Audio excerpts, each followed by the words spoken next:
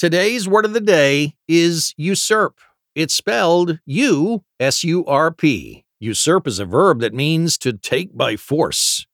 The Latin word usurpare means to seize for use. The word was then seized by English speakers during the Middle English period, and it's still being used today with the same basic meaning. Here's an example.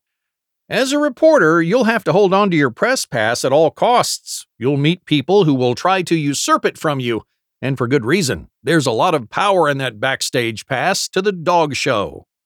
Once again, usurp is spelled U-S-U-R-P.